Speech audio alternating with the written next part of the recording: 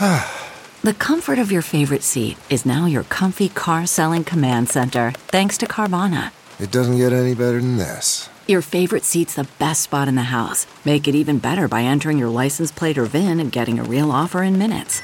There really is no place like home. And speaking of home, Carvana will pick up your car from yours after you finalize your offer. Visit Carvana.com or download the app and sell your car from your comfy place. Welcome to the Victor Davis Hanson Show. This is the Friday News Roundup where we look at the news from the week.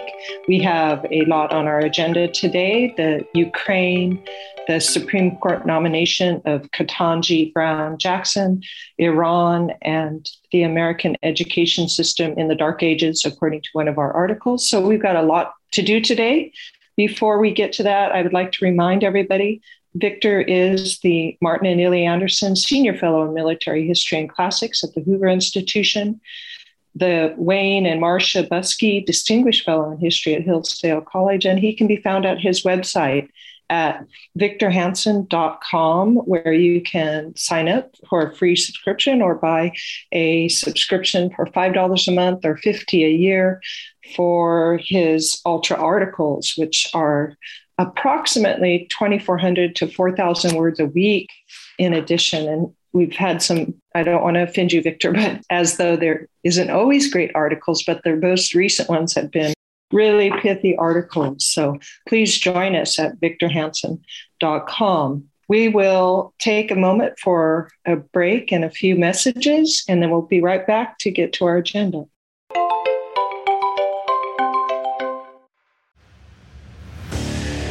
What makes a life a good one? Is it the adventure you have? Or the friends you find along the way? Maybe it's pursuing your passion while striving to protect, defend, and save what you believe in every single day. So, what makes a life a good one? In the Coast Guard, we think it's all of the above and more, but you'll have to find out for yourself. Visit gocoastguard.com to learn more.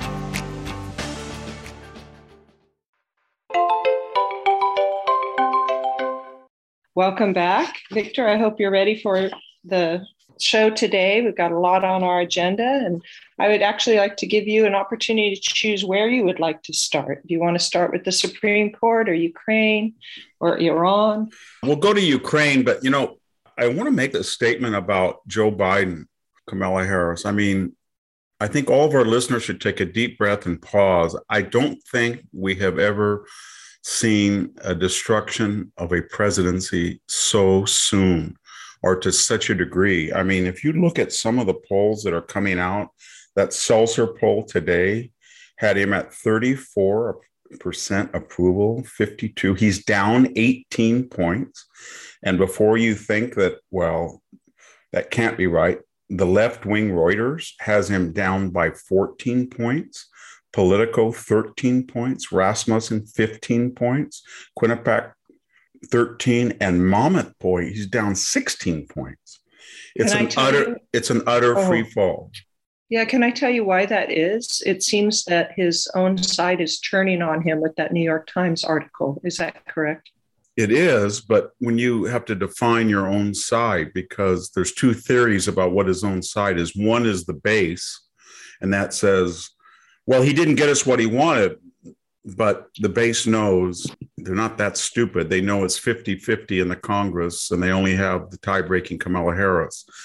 And the base knows that they don't represent very many people, not more than 20%. So what I'm thinking that represents is a huge slice of people that we used to call Democrats. And that is from the middle of the old Democratic Party, Bill Clinton's Democratic leadership, people in their 60s and 70s, all the way over to the independents.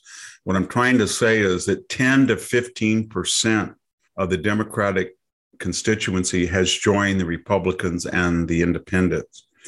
And why is that happening? Because when you look at every single issue, and we're just going to dovetail into what we're going to talk about, the Supreme Court justice and Ukraine, et cetera, they are underwater. The people do not want an open border. They do not want Mayorkas, the Secretary of Homeland Security, asking people to volunteer to come back and work after he's insulted and called them whipper. They do not like what happened in Afghanistan, and they think it could happen again in Ukraine. They think they could lose the second country, Ukraine, and Taiwan could be the third. They do not like critical race theory. They don't like this racial animosity. They don't like to turn on the TV and hear white, white, white, white, white, white, white from very wealthy, privileged African-American pundits, from white bi-coastal elites, etc. They don't want to hear that, no matter what color they are. They do not want to hear that there's a carjacking, there's a smash and grab, and there's no consequences when somebody throws somebody down the stairs. They're sick of it. They do not want to hear that you can't do anything about gas prices. They know that Joe Biden walked over in a rally and pointed his finger at a young lady who asked a question and said, fossil fuels will be eliminated in my term. They know that, and they know he's responsible for the gas price. So we're watching something that there's no solution, because they're not going to change, but the people are going to change them. I think we're going to have a historic meltdown in November. Do you think that the recent information coming out from the left themselves about Joe Biden and Hunter's laptop, and just accepting that that was a truth out there, is an effort? And then perhaps, I don't know, we don't know for sure, but they are trying to get Joe Biden out of the presidency, that they're going to use that as a dramatic change to the party that will allow them to change course and go in the right direction. Do you think they would use it in that fashion to maybe gain back some of those voters? The problem is that Joe Biden has never had any political ideology. All his ideology is, hi, everybody, I take the train. I'm old Joe Biden from Scranton. It was a mythology that he was a moderate. He could tell people that it's a jungle out there and his mom is threatened, i.e. by black crime, if he had to do that. He can say junkie. He can say you ain't black. He can say you donut people. He can say all of that. Or he can say we're going to eliminate fossil fuels. So the problem is not his ideology. He will adapt. The problem is he's non-compos mentis. He doesn't know where he is. So then you go to Kamala Harris, and the problem is not that they like the idea she's a black woman. They like the idea she's left-wing. The problem is she's inept. She's childlike. She's puerile. She's an adolescent. She gets up there, and when she can't answer a question, she cackles.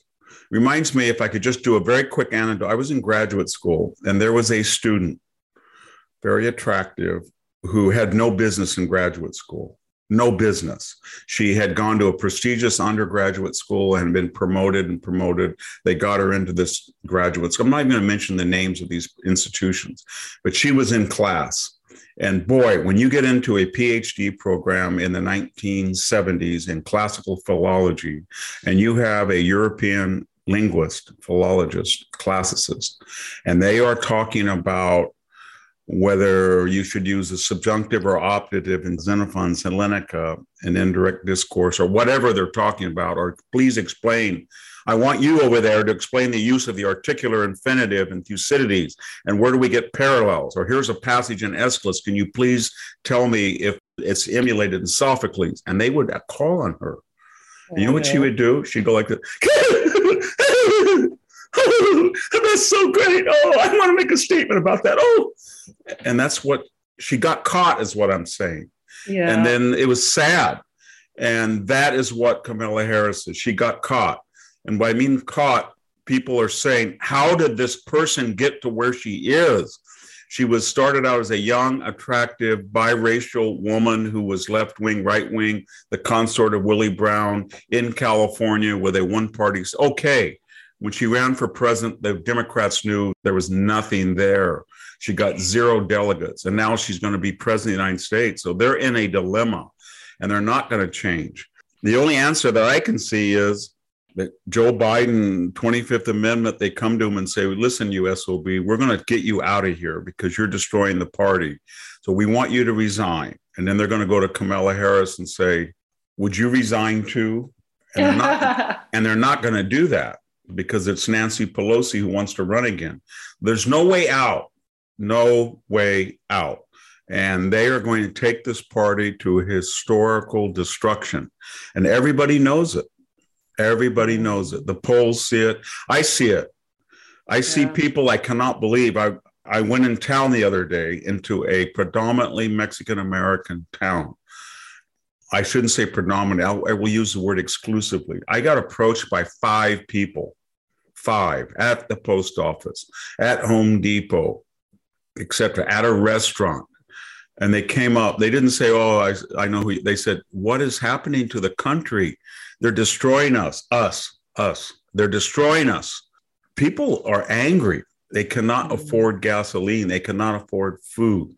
I was at Home Depot and I said, how much would a piece of conduit for electrical, I'm burying a conduit? And then they said, that'll be $13. I said, it was $3.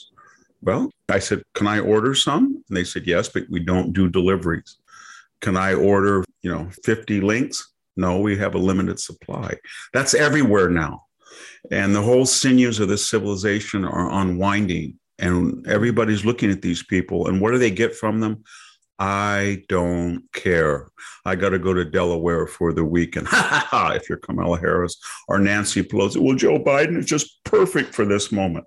So there's a big wound out there and they're pouring salt in it, like F you.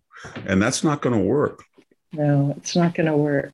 And so on that note, though, let's turn to the Ukraine where things are even worse, I suppose. I don't know if you could compare between the two, but where Kiev is surrounded and Mariupol is 80% destroyed now, and the Russian military moves on. This is Putin's, quote, humanitarian mission of invasion. So what are your thoughts this week on what Putin's up to, and if the only way forward is negotiation for Zelensky? We know the contours of the war now.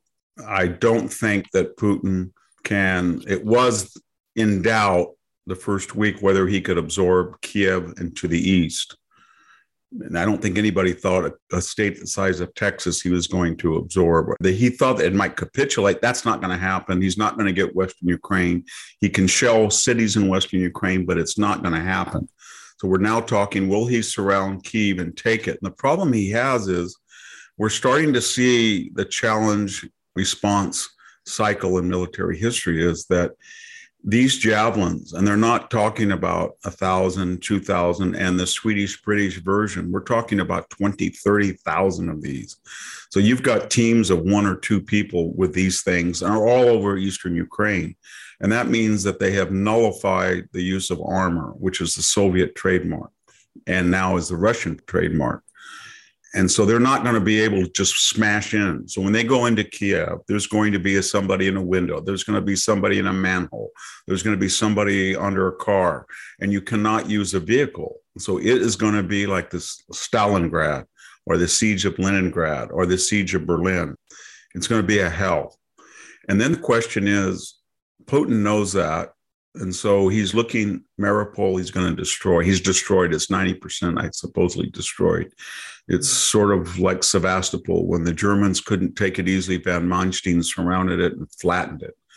And the question is, how much longer do you want this stalemate to continue? And there's some in the United States, I don't know what we call them, but they want to give even more and more. They want to send planes because they want to hurt Putin. And I do too. And they want to do all this stuff, but they want to do it at the price of somebody else's life.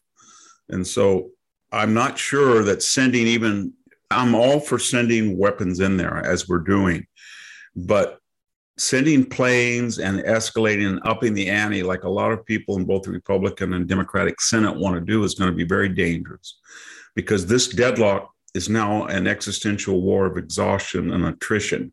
And the side will win that has the most resources, human, material, and spiritual. And right now, the Ukraine have the spiritual edge. They probably have the supply edge per man, but they don't have the manpower. And so it's going to be a deadlock. And what would be that I wrote about for a Fox op-ed this week, what would be the contours of a settlement? And I think Zelensky is saying, I don't want to join NATO. Okay. He said that basically to Putin in the beginning. Putin says, well, I knew that anyway. And then he's going to say, okay, all of those slivers that are Russian speaking along our border will give you sovereignty. Well, they were sovereignty, basically. There was a war going on. but what else do I get for destroying your country? And then Zelensky is going to say, well, you're destroying our country. We want reparations. You've killed thousands of people.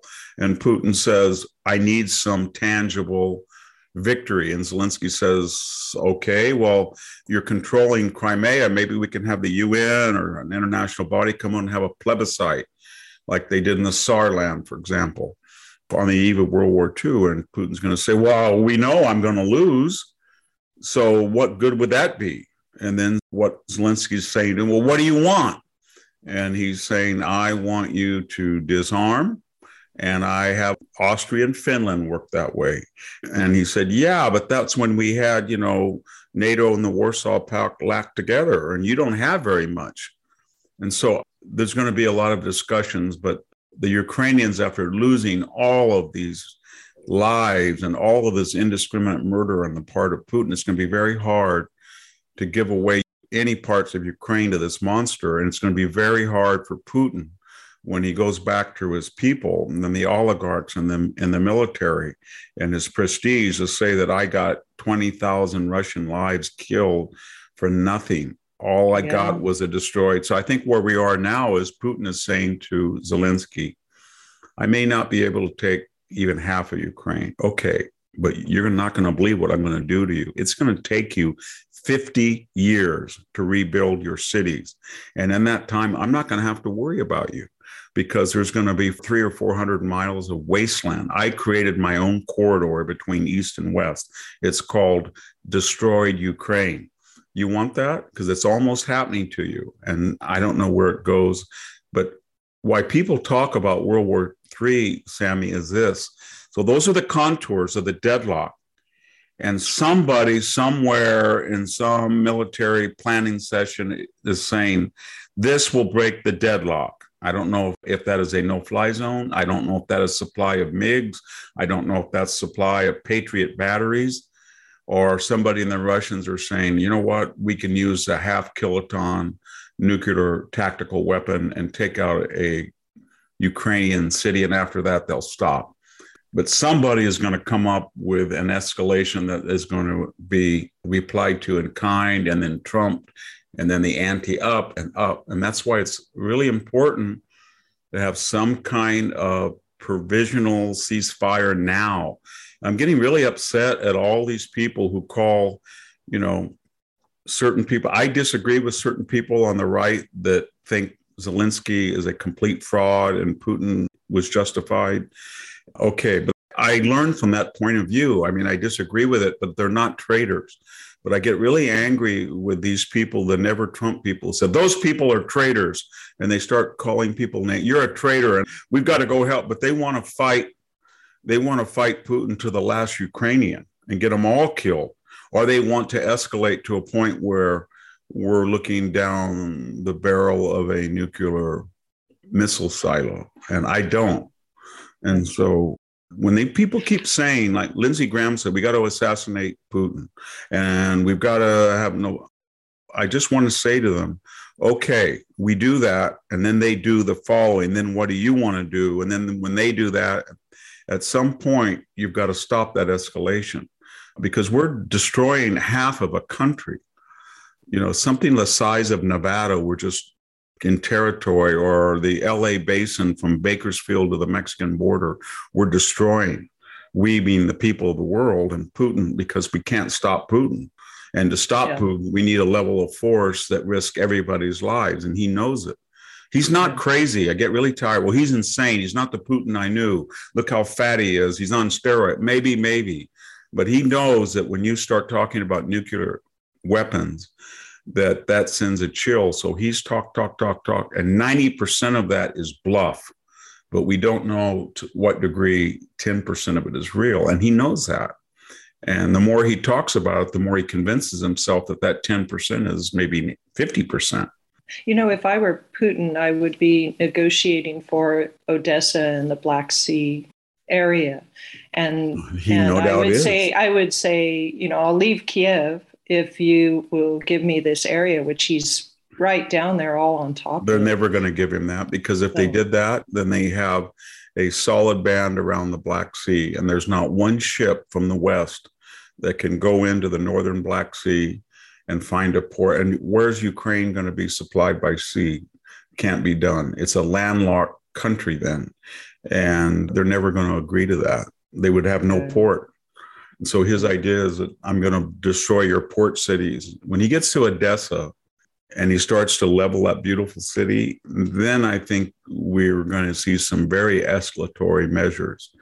And so I don't know how it ends, but there is an end. There's always an end to something. And there was an end of World War II in the Pacific. It was called not the invasion of Japan, but 2 nuclear weapons. There was an end to Germany, and it was the complete annihilation of the Third Reich and the destruction of the German cities. But nobody ever thought that in 1939. And there was an end to World War I, and it was called, 17 million dead. So there is somewhere out there in murky land, there's an end.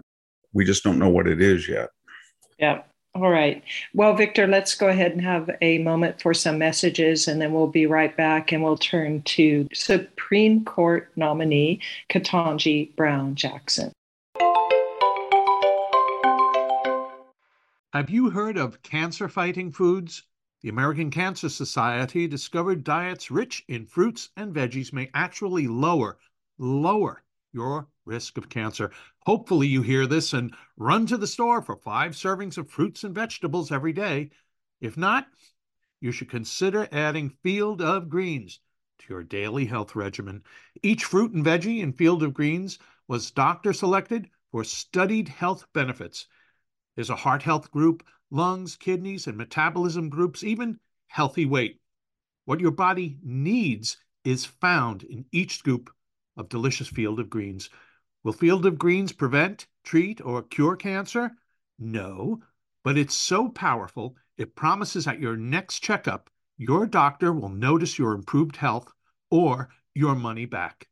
I got you 15% off and free rush shipping. Visit fieldofgreens.com and use the promo code VICTOR, VICTOR, for your discount. That's promo code VICTOR at fieldofgreens.com, fieldofgreens.com.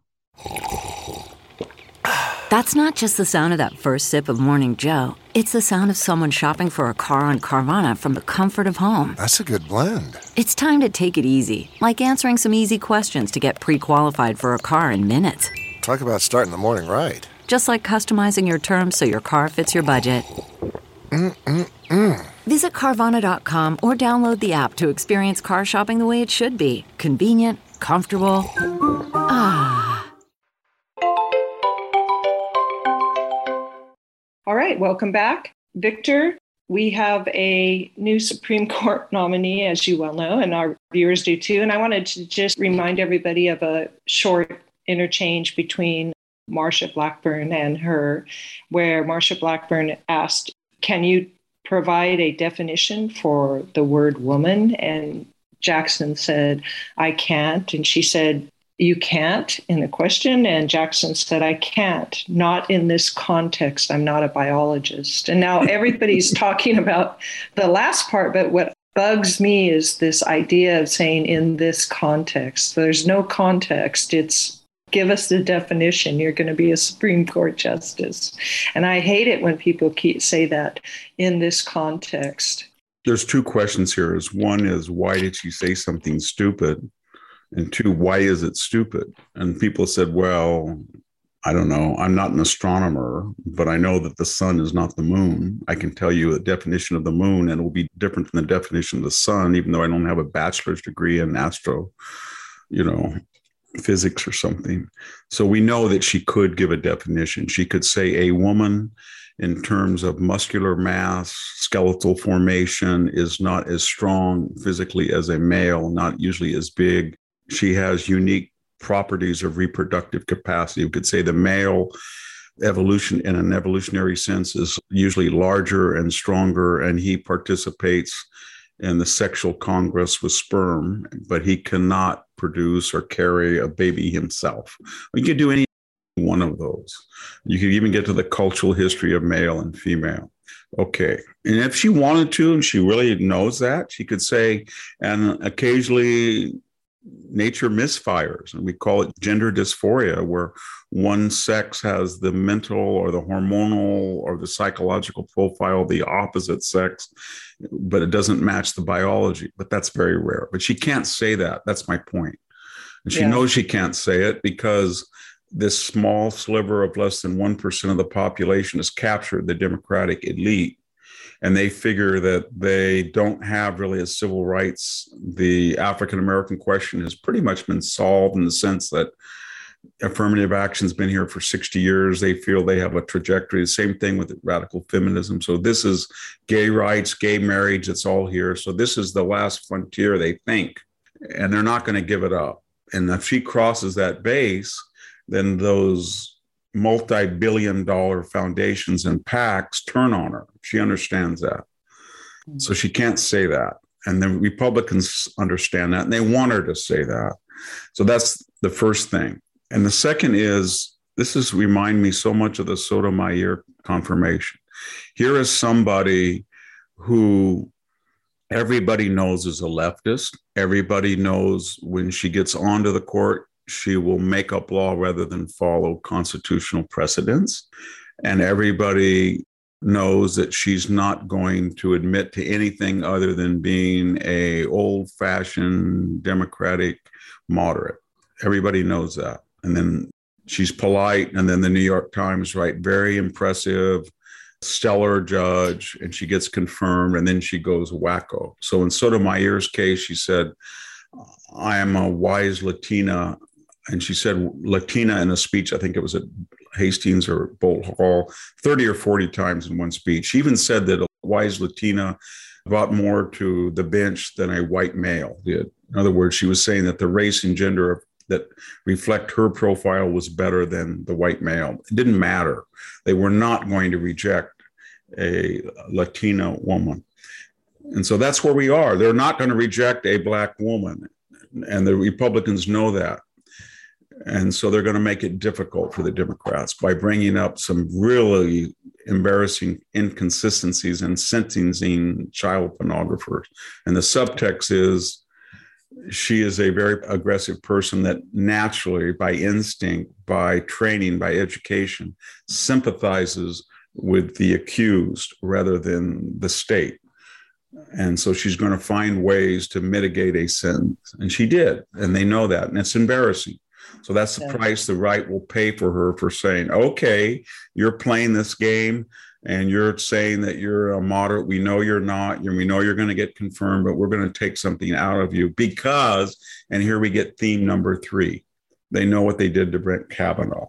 And they went back to when he was 17 and 18. They brought in that nut Alvanetti. They brought in Susan Blasey Ford. They brought in everything but the kitchen sink. They called him a drunk. They called him a rapist. They called him a pervert. They went through his calendar when he was a college student. They destroyed that man's life. And the Republicans are saying, we're not going to do that because we can't, because that's not who we are. But we're going to get pretty close in a couple of questions, only to the point where we want to remind you. And this, in finishing, this brings up a key point that everybody should take a pause and think about. The Republicans are going to take the House, and there's 2 schools of thought. One school says you don't want to get down to their level. So you're going to confirm Ketanji Brown Jackson. We're going to confirm her. We're going to tough questions, but we're not going to do to her what they did to Brett Kavanaugh. And we're not going to try to eliminate the filibuster when we have the majority in the Senate. And we're not going to try to pass a national ID requirement and nationalize voting like they did. Okay. And the other side says, okay, don't do it. And they never learn. So you're appeasing them, and they're going to interpret that moderation and that magnanimity as weakness to be exploited, as they say, and they're not going to return it in kind. And they say, as soon as you get in there, the first thing you need to do when you control the House is impeach Joe Biden. Doesn't matter if you don't have the 60 votes in the Senate to convict him, but just impeach him because he violated the oath of office and he deliberately destroyed immigration law and let in 2 million people. And once you impeach him, then they'll get the picture that every time a president is elected, the opposition party, if they take the Congress in the midterm, will impeach the president. And that's what the game will be played from now on. And so there's two schools of thought, and it's playing out with, you got the Ben Sasse people who say, you know what, let's just question her and then get it over with. And then you've got Lindsey Graham and Ted Cruz and say, no, we're going to make this as painful as it is, because this is a preview of what you're going to face when we take the Congress in November. So you'll never do it again, because we know what you've been doing to us, and you've destroyed the protocols and the manners and the traditions of the Senate and the House, and you'll never get them back unless we teach you that there's a cost to that. And the other people said, well, if you do that, then you're just lowering the tenor of the revered body, and et cetera. So it's that's what's playing out in the subtext. Or you're upping the ante on what people will do once they get control of the Congress and they don't have the presidency. It'll just keep escalating. I don't know. Who knows?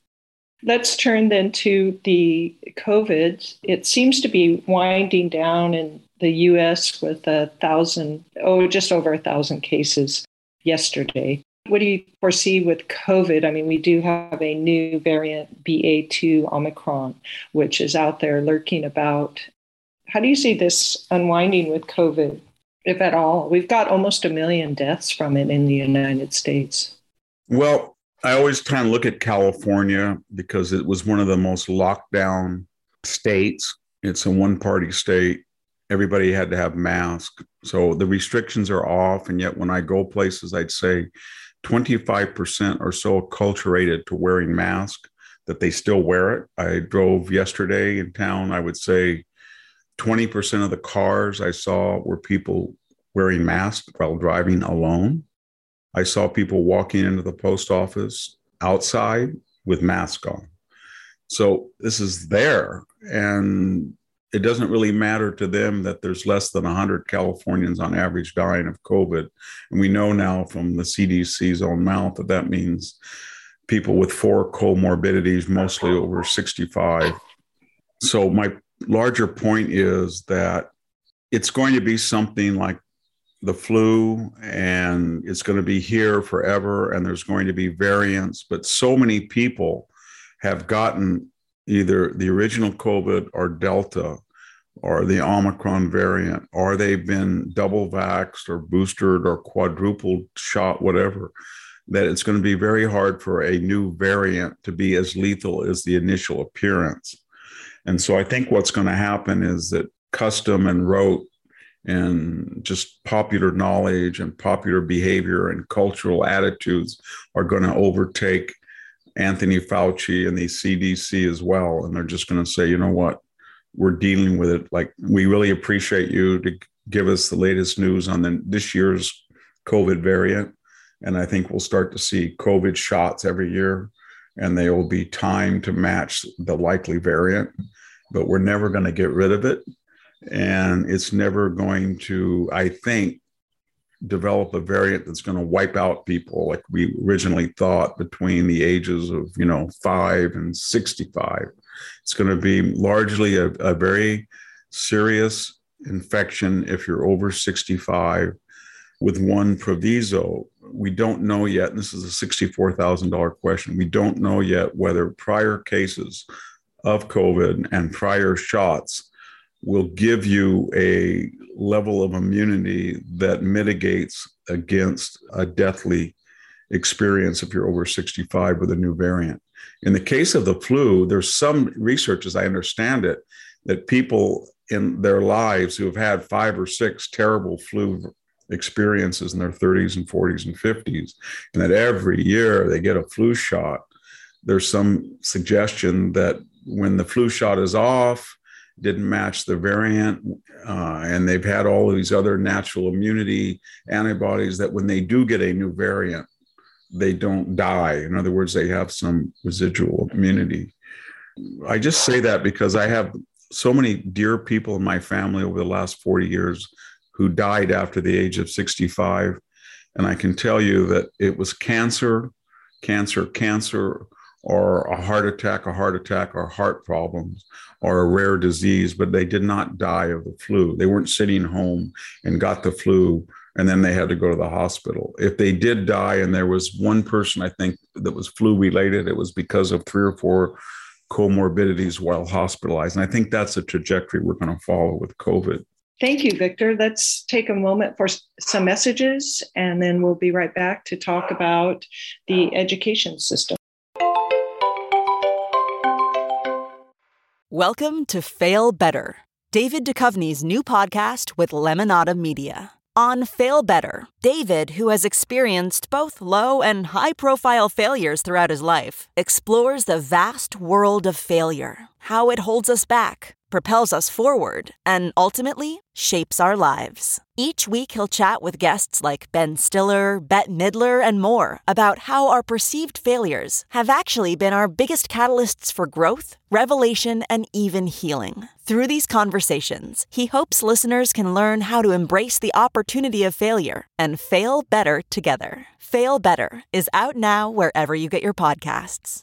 CarMax is putting peace of mind back in car shopping by putting you in the driver's seat to find a ride that's right for you. Because at CarMax, we believe you shouldn't just settle for a car. You should love your car. That's why every car we sell is CarMax certified quality, so you can be sure with upfront pricing that's the same for every customer. So don't settle. Find love at first drive and start shopping now at CarMax.com. CarMax, the way car buying should be.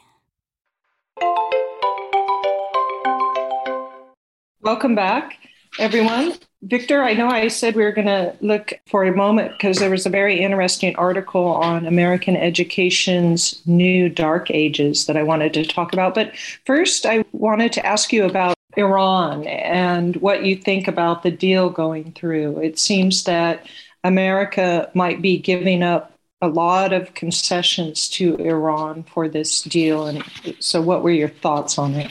Well, we should remember what happened with the first deal. Everybody understood that if it was a transparent deal, you wouldn't have to send $400 billion on Palace in the middle of the night, which the Obama administration did. Remember what it was. It was part of a larger scheme to create a Shia, Persian, Iran-dominated crescent from Iran all the way to the Mediterranean, incorporating Lebanon, Syria, Hezbollah, and by extension, maybe Hamas, as a barrier to, or better yet, a counterweight to our loyal allies, the Israelis and the conservative Gulf Sheikhdom. So that was what it was about. Trump came in and got out of it, but more importantly, he put on crippling sanctions. And then COVID hit, and the Iranian economy was about destroyed. There were popular protests. And then Biden came in, and basically the first thing he did was, let's start the Iran talks again. He thought that there would be, John Kerry didn't get his Peace Prize, but he thought maybe he would get some upside from it.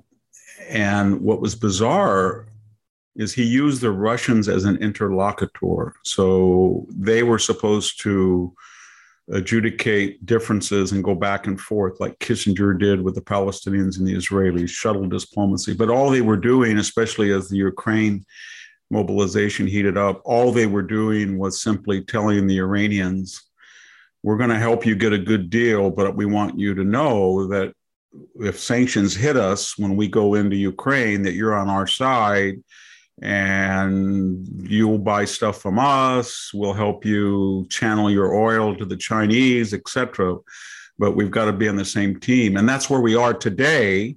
And what's really scary about it is what's not spoken. And that is, as I said earlier, Russia dominates the skies of Syria. And it's very cozy now with Iran. And Iran is on a trajectory to get a bomb.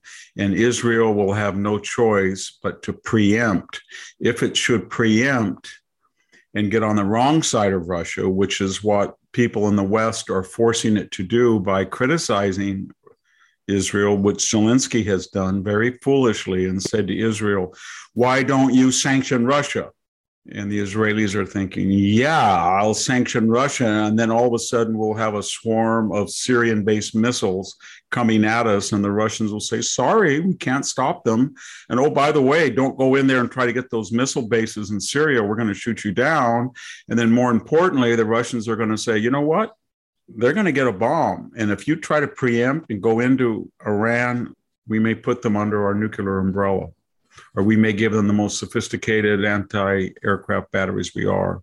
So that's where we are today. It's all created, again, by Joe Biden. I know that sounds partisan, but all he had to do, pump oil, deter Putin, don't be humiliated in Afghanistan, keep Bagram, keep the city, and keep those sanctions on Iran, and we would be in a very different place. But it's part of a very sick idea that you want to make a balance in the Middle East with a revolutionary fervor of these governments against what they consider the establishment of the Saudi, Kuwaiti-dominated Gulf sheikdoms, Emirates, and Israel. And I don't understand it, but it gets back essentially at the origins of the whole disaster is that leftist mindset just cannot stand Western governments that are very successful and that are capitalist, democratic, consensual. And there's something about that they always want a foil to it. And that's why we're dealing with these two odious governments, Putin's government and Iran. And by the way, how can you ever take the left seriously and their anti-Russian phobias right now when they are using Russia to be their spokesman with Iran? It makes no sense whatsoever. So they must hate Israel so much that they're willing to use the hated Russians as a tool to empower Iran. Yeah. I know you have a trip that you're leading in Israel this year. Are you a little bit worried about what might be? Yeah, I am. I mean, I've taken 16 trips to the Middle East, Europe, etc. for this, I should say mostly to Europe, military history group. It's a wonderful group of people. We do it every year. The last one was supposed to be a very easy one to go to Israel. We had a really wonderful itinerary. We had generals. We had people like Carolyn Glick going to speak to us. We were going to Masada, the whole thing. And then suddenly COVID hit. Literally in 2020, at the last moment, it was canceled. We said, no problem. We'll get a handle on this. We took some financial losses, but we'll do it again. And in 2021, we were all ready to go. And then a whammy, the war in May and COVID restrictions. So now we're betting everything, going over and trying to get our suppliers to care, who have been paid one more year. And we're going to go on May 23rd. Let's hope it doesn't happen. But I'm very worried about a war or a reaction to a COVID variant. But we'll see. We'll see. All right. So then American education, I know that we talk about this all the time because that, in fact, you also wrote on Who Killed Homer, a book called Who Killed Homer and Bonfires of the Humanities.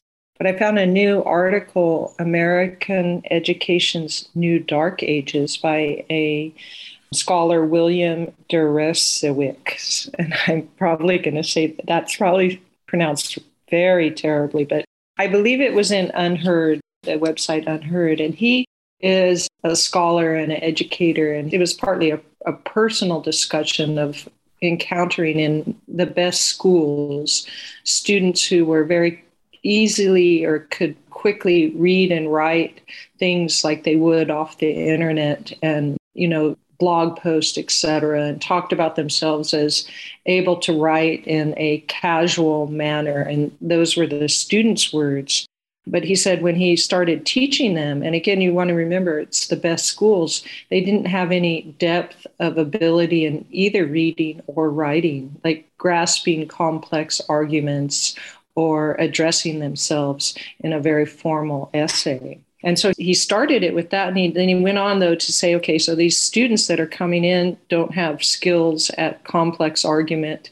They go through K to 12 where they are basically programmed to jump through hoops. So they're not being taught to think, but they're being taught to the test, as it's often said. So when they show up at the university, they get caught up in just what are they supposed to think. And so then they're prone to all the wokeism. And he really painted the whole picture. He said, And then on top of that, all of these universities are hiring on, and he gave one example, a vice president of social justice or diversity deanlets. And he ended this article by saying, well, there is thinking going on in the university, but and he said, it's in all the corners. And I want to quote him. He said, it's in institutional cracks where it can evade the surveillance of diversity deanlets and persecution by the PC police. It's behind doors of classrooms, in quiet offices, and in a few brains of recalcitrant students who insist on being individuals. And so the whole thing was really sort of this turn to lack of thought in the university and the end of individualism. And it was really a powerful argument. And I was wondering what your thoughts were on this new Dark Ages. I read the article, and it's one of many that are out there. And there's two things we can say about it.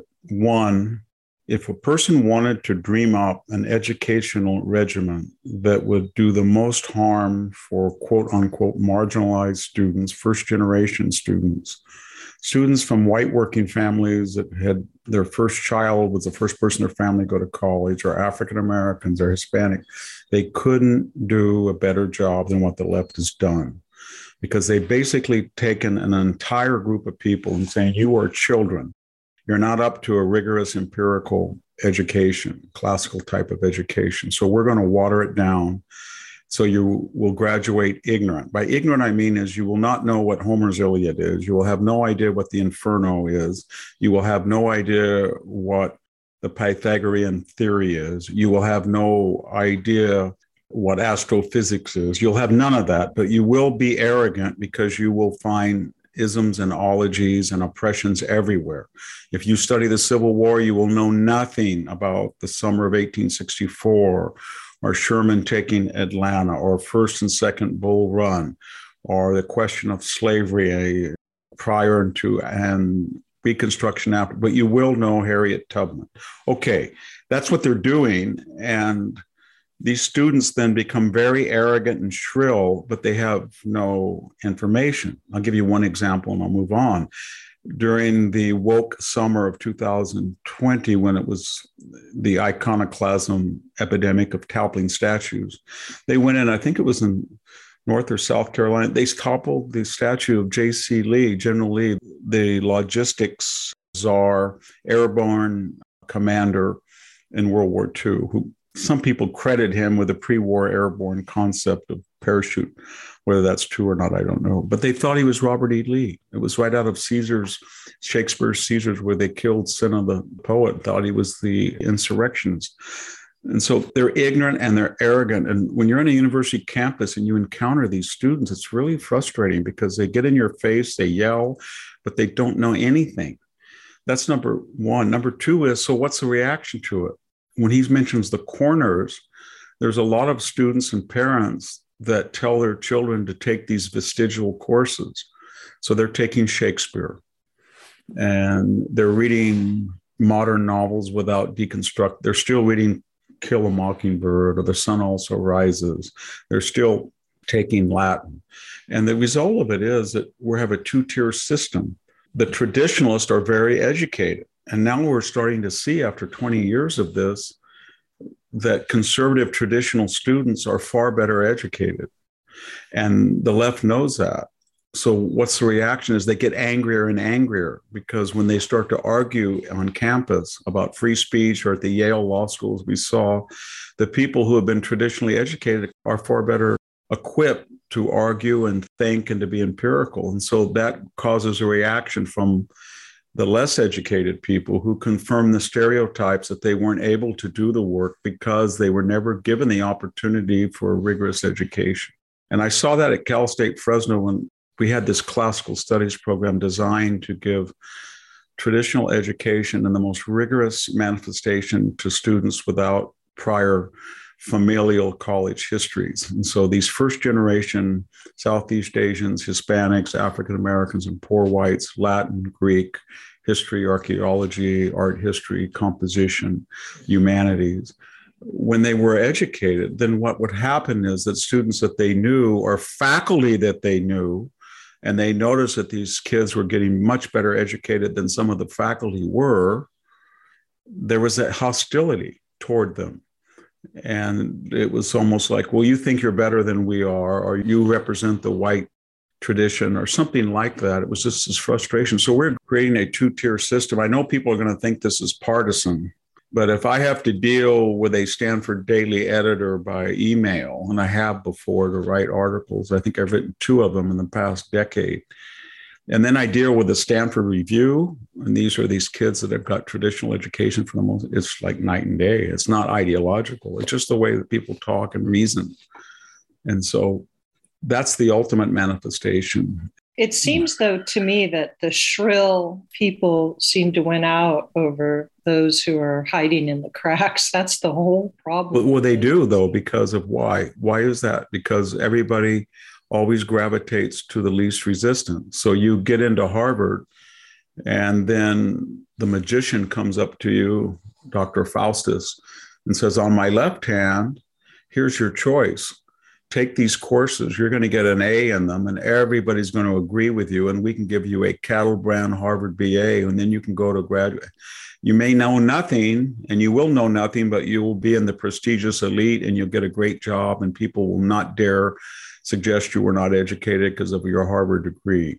And then the right hand, he said, okay, but we'll give you an alternate. Go in and study, and get a B plus from very rigorous minority faculty, meaning they're in the minority, and you won't be tied into the mainstream of the Harvard ideological pipeline.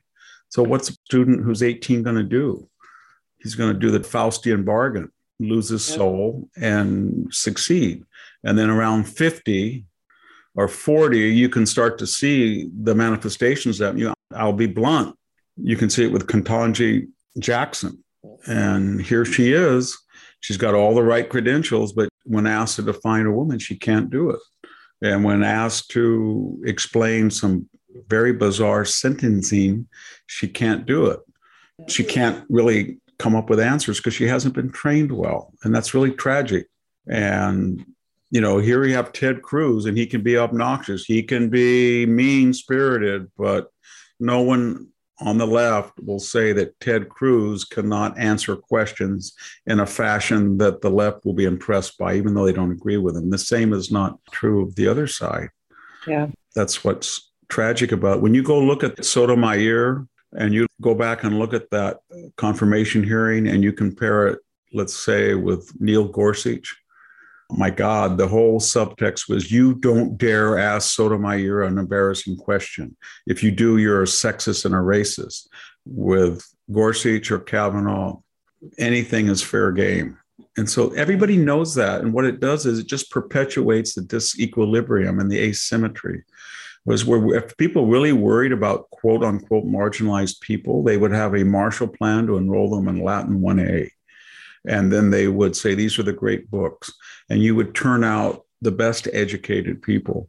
If you really were worried about African-American disparities, the African-American elite would get together and say, look, we're going to create a number of charter schools and private academies, and we are going to insist on a code of educational excellence. And within 10 years, our reputation for excellence as a minority group will excel those of Punjabis or Koreans or Chinese or so-called whites, because we can do it.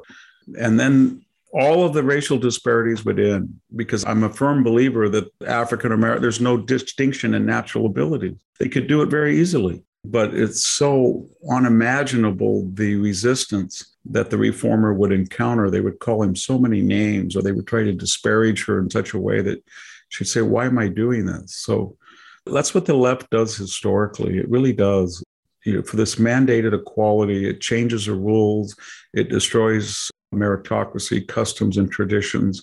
It's this leveling process. Then when it's all done and they have created an anarchy or chaos, whether it's in Cuba or Venezuela or North Korea or in the former Soviet Union, then the elite say, this was a good ride. We had our DACA, we had our palace, we're the Castro family, but what now? We created a desert. Well, I guess they're going to have to live in it and try to drink the water of the desert. All right, Victor, well, we're at time here, so I'd like to thank you for all of your wisdom today. Thank you very much, Sammy. All right. And thanks to our listeners, and we will be back next week with the Friday roundup of news. We'll see everybody later.